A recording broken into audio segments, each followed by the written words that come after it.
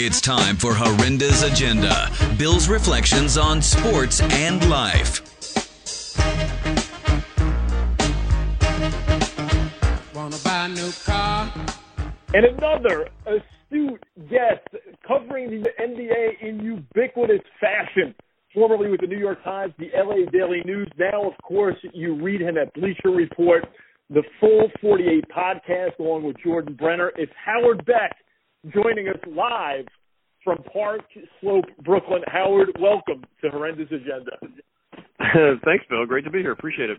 And I have to apologize right up front to not mention you're an alum of UC Davis in the intro is an egregious blunder. So obviously the most important part of my resume. That's right. And Howard, so much going on this offseason. It's been a frenetic scenario. Perhaps we'll start with LeBron James and the reported uneasy tension in Cleveland. What's your take on LeBron, the Cavaliers, and his future? Well, it's funny. My own thinking on this has evolved. I'm generally a pretty big skeptic of the early rumblings on things like this, and I've always thought from the moment that LeBron went back, I thought, this is it. This is a nice poetic ending, and he had a great essay that he did with Lee Jenkins in Sports Illustrated, and this was the way to finish things out. This was like the right bookend after leaving Cleveland for Miami, and then all the things that went with it, and all the backlash. And so I would never imagine it was possible for him to leave. And when somebody mentioned to me, this is a team official with a rival team a couple months ago, saying he believed he was going to leave, and I thought, come on, give me a break. And this person was insisting to me up and down, listen, LeBron and Dan Gilbert, that relationship is as bad as it gets.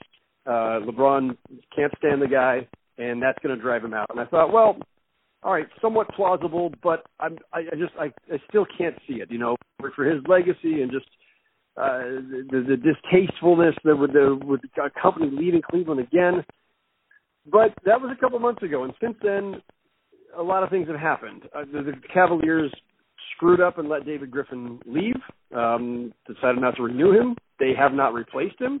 They've done nothing to improve the roster. They also obviously lost in the finals, which, always is going to factor in. And when you've lost in the finals, you all the more important that they have an active off season and that they have the right person in charge. And so, what I'm gathering is that LeBron has, whatever faith he had in that organization, he has steadily lost it in the absence of David Griffin. And in the meantime, we also, there were these little tea leaves being dropped. Like back during the finals, LeBron's, production company, his media company, put out a video in which LeBron's sitting in a barber shop, shooting the breeze with a bunch of people, including Draymond Green, and they're talking about him going back to Cleveland and how LeBron's describing his family members and friends were saying, don't go back because of Dan Gilbert. So he put it right out there in public that, now it was attributed to friends and family and his mom and all this, but if LeBron's saying that out loud, I think that's kind of indicating that that's maybe where his head is too. And so as you see all these things, and then you get the unnamed, sources close to LeBron saying that to USA Today that he's, got these misgivings or concerns or, those to me are all indicators that this is very real and that we should not dismiss it. And that, there may be even a better than 50-50 chance that he is leaving next summer. Now, of course, Howard, this is looking way out, but I want to tie this in with the challenge to the Warriors' hegemony, their domination over the rest of the league. Where is the likely destination or destinations for LeBron? And does that kind of threaten the Warriors in any way? It's hard for me to even say that because they seem to be so far ahead of so many franchises from a talent perspective, a culture perspective, and, of course, a results perspective. Well, it's too soon to speculate on whether it changes the balance of power. I don't think it's too early to speculate about destination because I do think that the Lakers are a very logical possibility because LeBron has a home in L.A., and he has business interests out there, and he has, an interest in creating his own media empire and is already dabbling in obviously in media. So there's a lot that makes sense in that scenario. They've got a young team that needs some veteran help. Lonzo Ball looks like he's going to be special, but he's a rookie, and it takes guys a while to develop. And, the other players they have, Larry Nance Jr., Julius Randle, Brandon Ingram, good young players, but they're years away from contending. You bring in LeBron, you help, accelerate the process a little bit, but he's one guy and he's going to be 33 years old by that time. If he's coming with Paul George or, Russell Westbrook or someone else, then now you're talking about, a substantial team. But the West is stacked, of course. The Warriors are still the Warriors. And, I don't know that a LeBron James, Paul George, Lonzo Ball in year two team can do much to upset the balance of power in that regard, but certainly make for a phenomenal competition. And the Rockets are still there, and the Spurs are still there, and, we'll see how it all plays out. But if LeBron goes to the Lakers or wherever he goes, there's going to have to be another star involved, too, if that team is going to be a contender. Howard, you're demonstrating great anticipation, much like Lonzo Ball, because that's exactly where I was going to go, of course, with Paul George, Russell Westbrook, and what have you. Let's shift gears and talk about perhaps the two franchises that have struggled the most. We'll start with the New York Knicks, and, of course, tied to the Sacramento Kings with Scott Perry moving on to the Knicks. What is your feel, the vibe of yesterday's press conference with Steve Mills? And Jeff Hornacek as well. Yeah, I was there for the press conference with Scott and Jeff Hornacek and Steve Mills. It was a press conference. The Knicks do a lot of these. As I wrote today, they're really good at them. They have a lot of practice. They are constantly introducing new people, coaches, GMs, team presidents. It's kind of what they do. I thought that Scott Perry owned that press conference. I thought Jeff Hornacek, he's kind of a low-key personality. He said the right things, and Steve Mills said the right things. It was a little flat, frankly. Scott, I love the energy he was emitting from his spot up there. He just seemed very enthused about the job, the challenge ahead. Everything I've heard about him over the years, I know him just casually, but everything I've always heard, that he's definitely got a great head for the job. My concern is not whether or not Scott Perry has something great to add to the Knicks. It's more that they have not really substantially changed the structure of their front office, or they haven't really changed the most important voices. Steve Mills was Phil Jackson's second in command. He was the general manager for the last 4 years, and now he's the team president. Phil Jackson's tenure was pretty much of a failure, and so for the guy who was number two and along for the whole ride, not to mention Steve Mills has been in the Garden for 14 of the last 18 years in one capacity or another. Those have not been good years at the Garden. He is part of the culture that has not produced winners, that has not produced a good, productive environment. And so I don't know how much of an impact Scott Perry can make when Steve Mills is the one running the show. And, look, Steve Mills, good guy, smart guy. He's not trained as a basketball architect, as a team architect. That's not who he's been in his career. He's mostly been a business end guy. The basketball side, the basketball ops was new to him when he was brought back to the Knicks in 2013.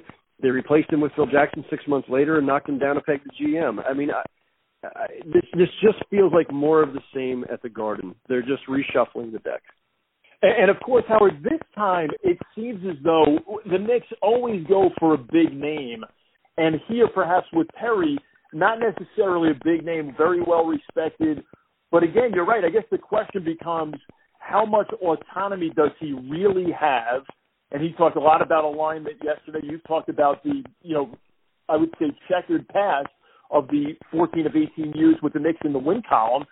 So, and then, of course, Carmelo. So what's your take there? Reports, of course, that Melo still wants out. Houston's a likely destination, or perhaps Cleveland, two teams that he's evidently waived his no-trade clause for.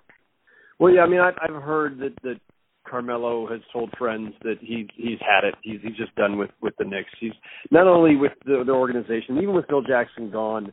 And I think that that was the key relationship that went sour, obviously, and Phil's gone. So you think, well, maybe Carmelo could stick around. But I think what I'm gathering from folks who have spoken with Carmelo is that he just doesn't believe in the organization anymore. He's tired of this same old routine. They're winning, trying to win now. They're rebuilding. They just go back and forth. And he's 33 now. He's clearly near the end for his career, at least in terms of being able to be a top-line scorer. And aside from that, he also knows that all their failures are always on him. And, right or wrong, fair or unfair, that's the price of being a franchise star. And, he's gone through a lot of years of losing here. He's had certainly more losing seasons than winning seasons and not a lot of playoff appearances. So he's just ready to move on. And, that's understandable. And look, the Knicks should want to move on because it's time to truly rebuild around Kristaps Porzingis, their budding young star. And it's hard to do that when you've got Carmelo Anthony taking up a lot of possessions. And, you need Porzingis to have that responsibility himself. So it all makes sense. He should want to move on. They should want to move him. That's not the question. The question is, can they actually find a deal that works for all parties? And because of his no trade clause, which was one of the bigger mistakes Phil Jackson made, Carmelo had a voice in this, and that limits how many places you can send him. It limits your leverage. And, the Rockets know that. And, I think he ultimately ends up in Houston, but it's going to require other teams to participate in a 3-team, maybe a 4-team deal, just because the Knicks have to find a way to get something of value out of this. And, they've got to match salaries and all that other stuff. So it's complicated. And Howard, what is the reluctance of James Dolan to not totally shake up the basketball operations part of it? And of course, in New York, of all markets where results are paramount, and they haven't been there, to retain Mills, what's the chemistry there for that to continue? It's a strange thing, Jim Dolan. I wrote about this today. He's hired when he makes major hires. GMs, team presidents, coaches, it's from one of two columns almost every time. The first column is celebrities. Phil Jackson, celebrity. Isaiah Thomas, celebrity. Larry Brown, celebrity. You can throw Mike D'Antoni in there. He's going for names. He's going for sizzle. The other category that he hires from is loyalists, people who are friends of Jim Dolan or have been loyal to Jim Dolan, guys he's comfortable with. That's Steve Mills. That's Steve Mills multiple times over. Right. So that's how we get here. And then there's a whole front office of people who predated Phil Jackson, predated Donnie Walsh. Some of them even think predated Isaiah Thomas. You've got this permanent front office of people who they're survivors. They're people who have been loyal to the right guys, whether it's to Dolan, to Mills, to both of them. And, some of them of questionable value and of questionable talent. And yet they all hang on because, again, that's the Garden's culture. And of course, Howard, what did you make of Scott Perry departing Sacramento? Of course, by many pundits' estimation, a solid draft. Fox, Jackson, Giles, and Mason. It's not a new Sacramento law firm. The draft picks, and you've got Debo, Vince Carter, and George Hill really reshaping that roster in a true rebuild with Vlade Divac in Sacramento in the second year of the downtown edifice. Of course, this time without DeMarcus Cousins. What did you make of Perry's move to the Garden? Yeah, well, it was interesting. I mean, it certainly caught everybody off guard because, he had just gotten to Sacramento. And, look, there's another organization, the Kings, where, fickle ownership and not the smartest moves all the time. I think Vivek hiring Vlade was very similar to Dolan hiring Steve Mills, very similar to Jeannie Buss hiring Magic Johnson. These are owners who, they don't necessarily know who the best basketball people out there are, so they grab the people who they're most comfortable with. And Vlade's results the first couple of years have been, shaky to say the least. And hiring Scott Perry, hiring Ken Catanella last year, it seemed like they were finally building out a more sophisticated front office with skilled basketball folks who had been in front offices, who know how to put a team together, who know the cap and know all the rules, know personnel. And so I thought it was very positive when they hired Scott Perry. I thought that this draft and free agency period reflected some of that, and so I think it's a setback for the Kings to lose him again so quickly.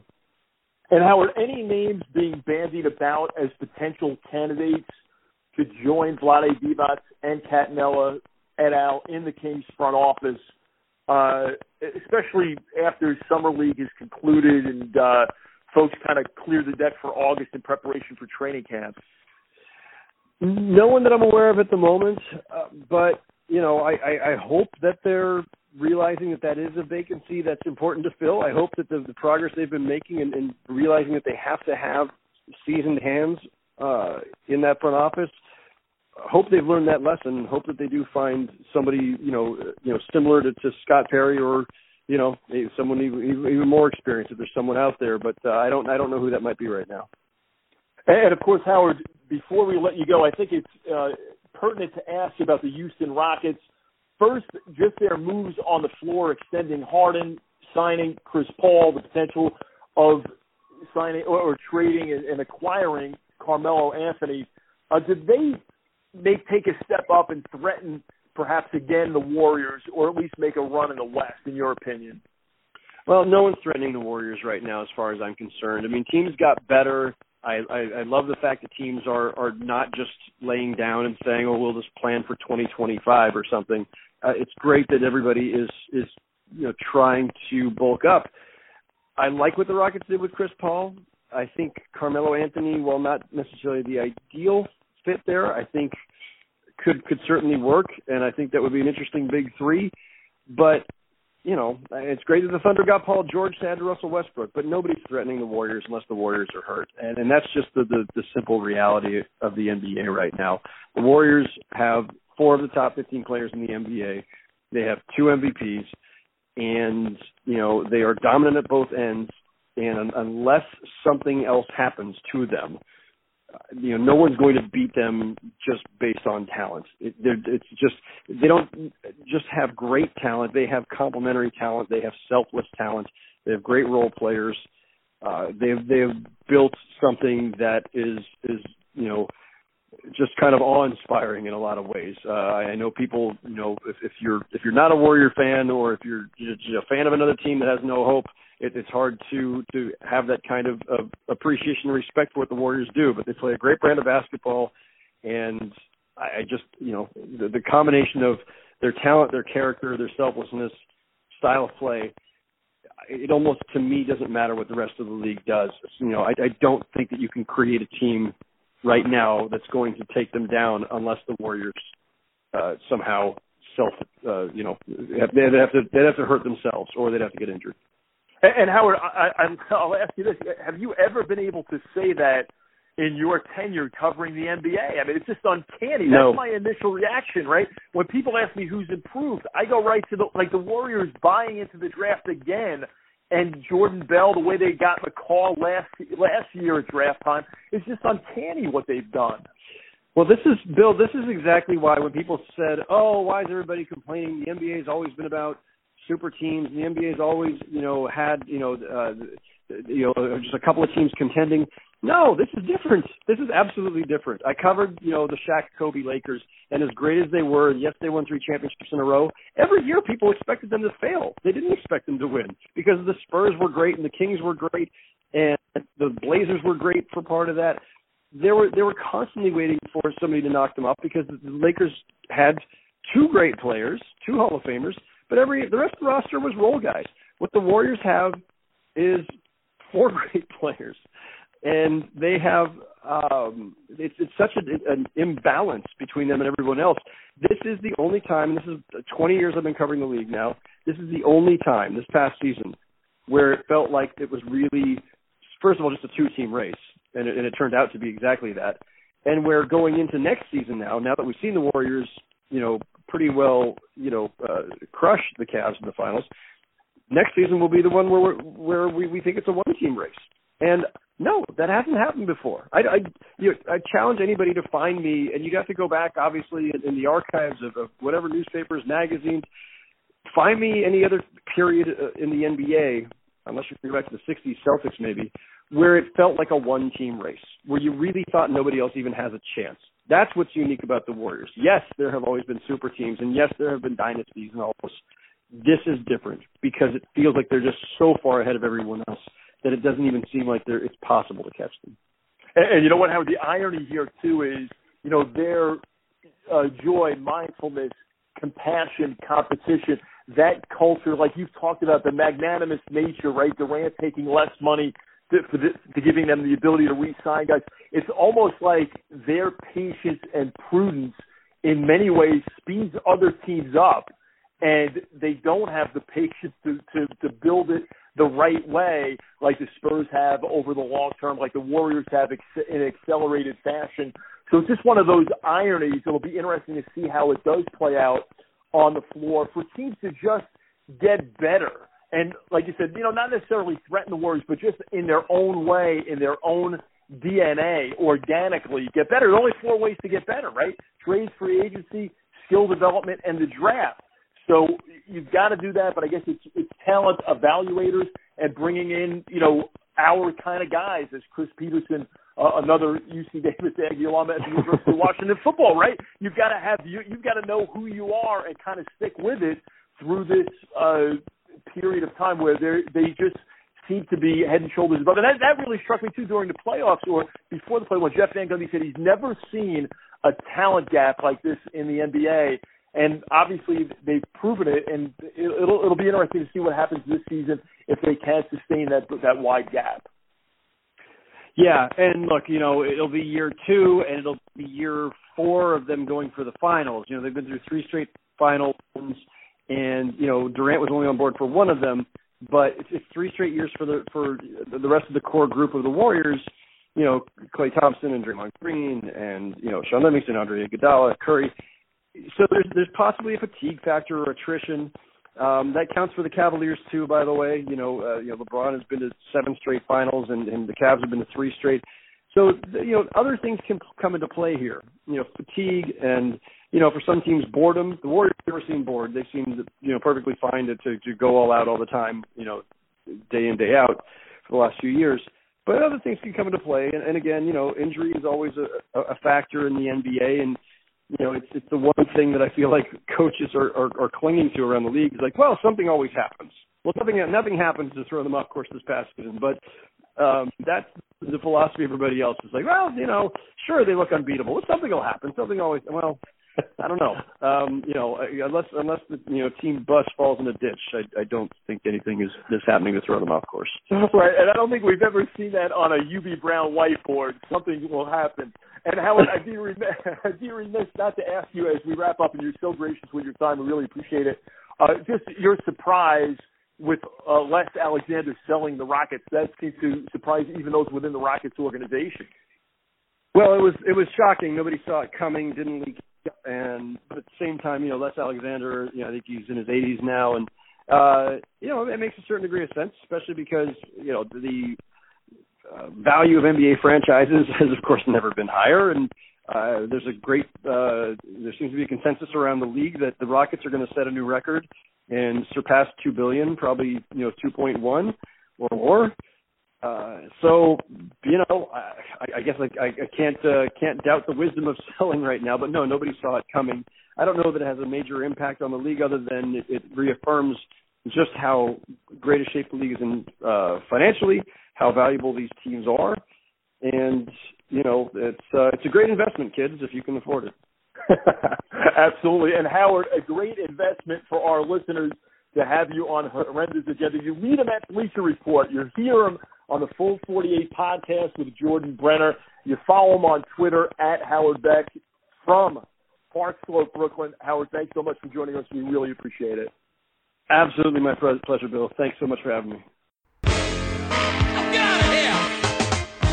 You can follow Bill on Twitter at Bill Horrenda and catch him daily on the KFBK Morning News.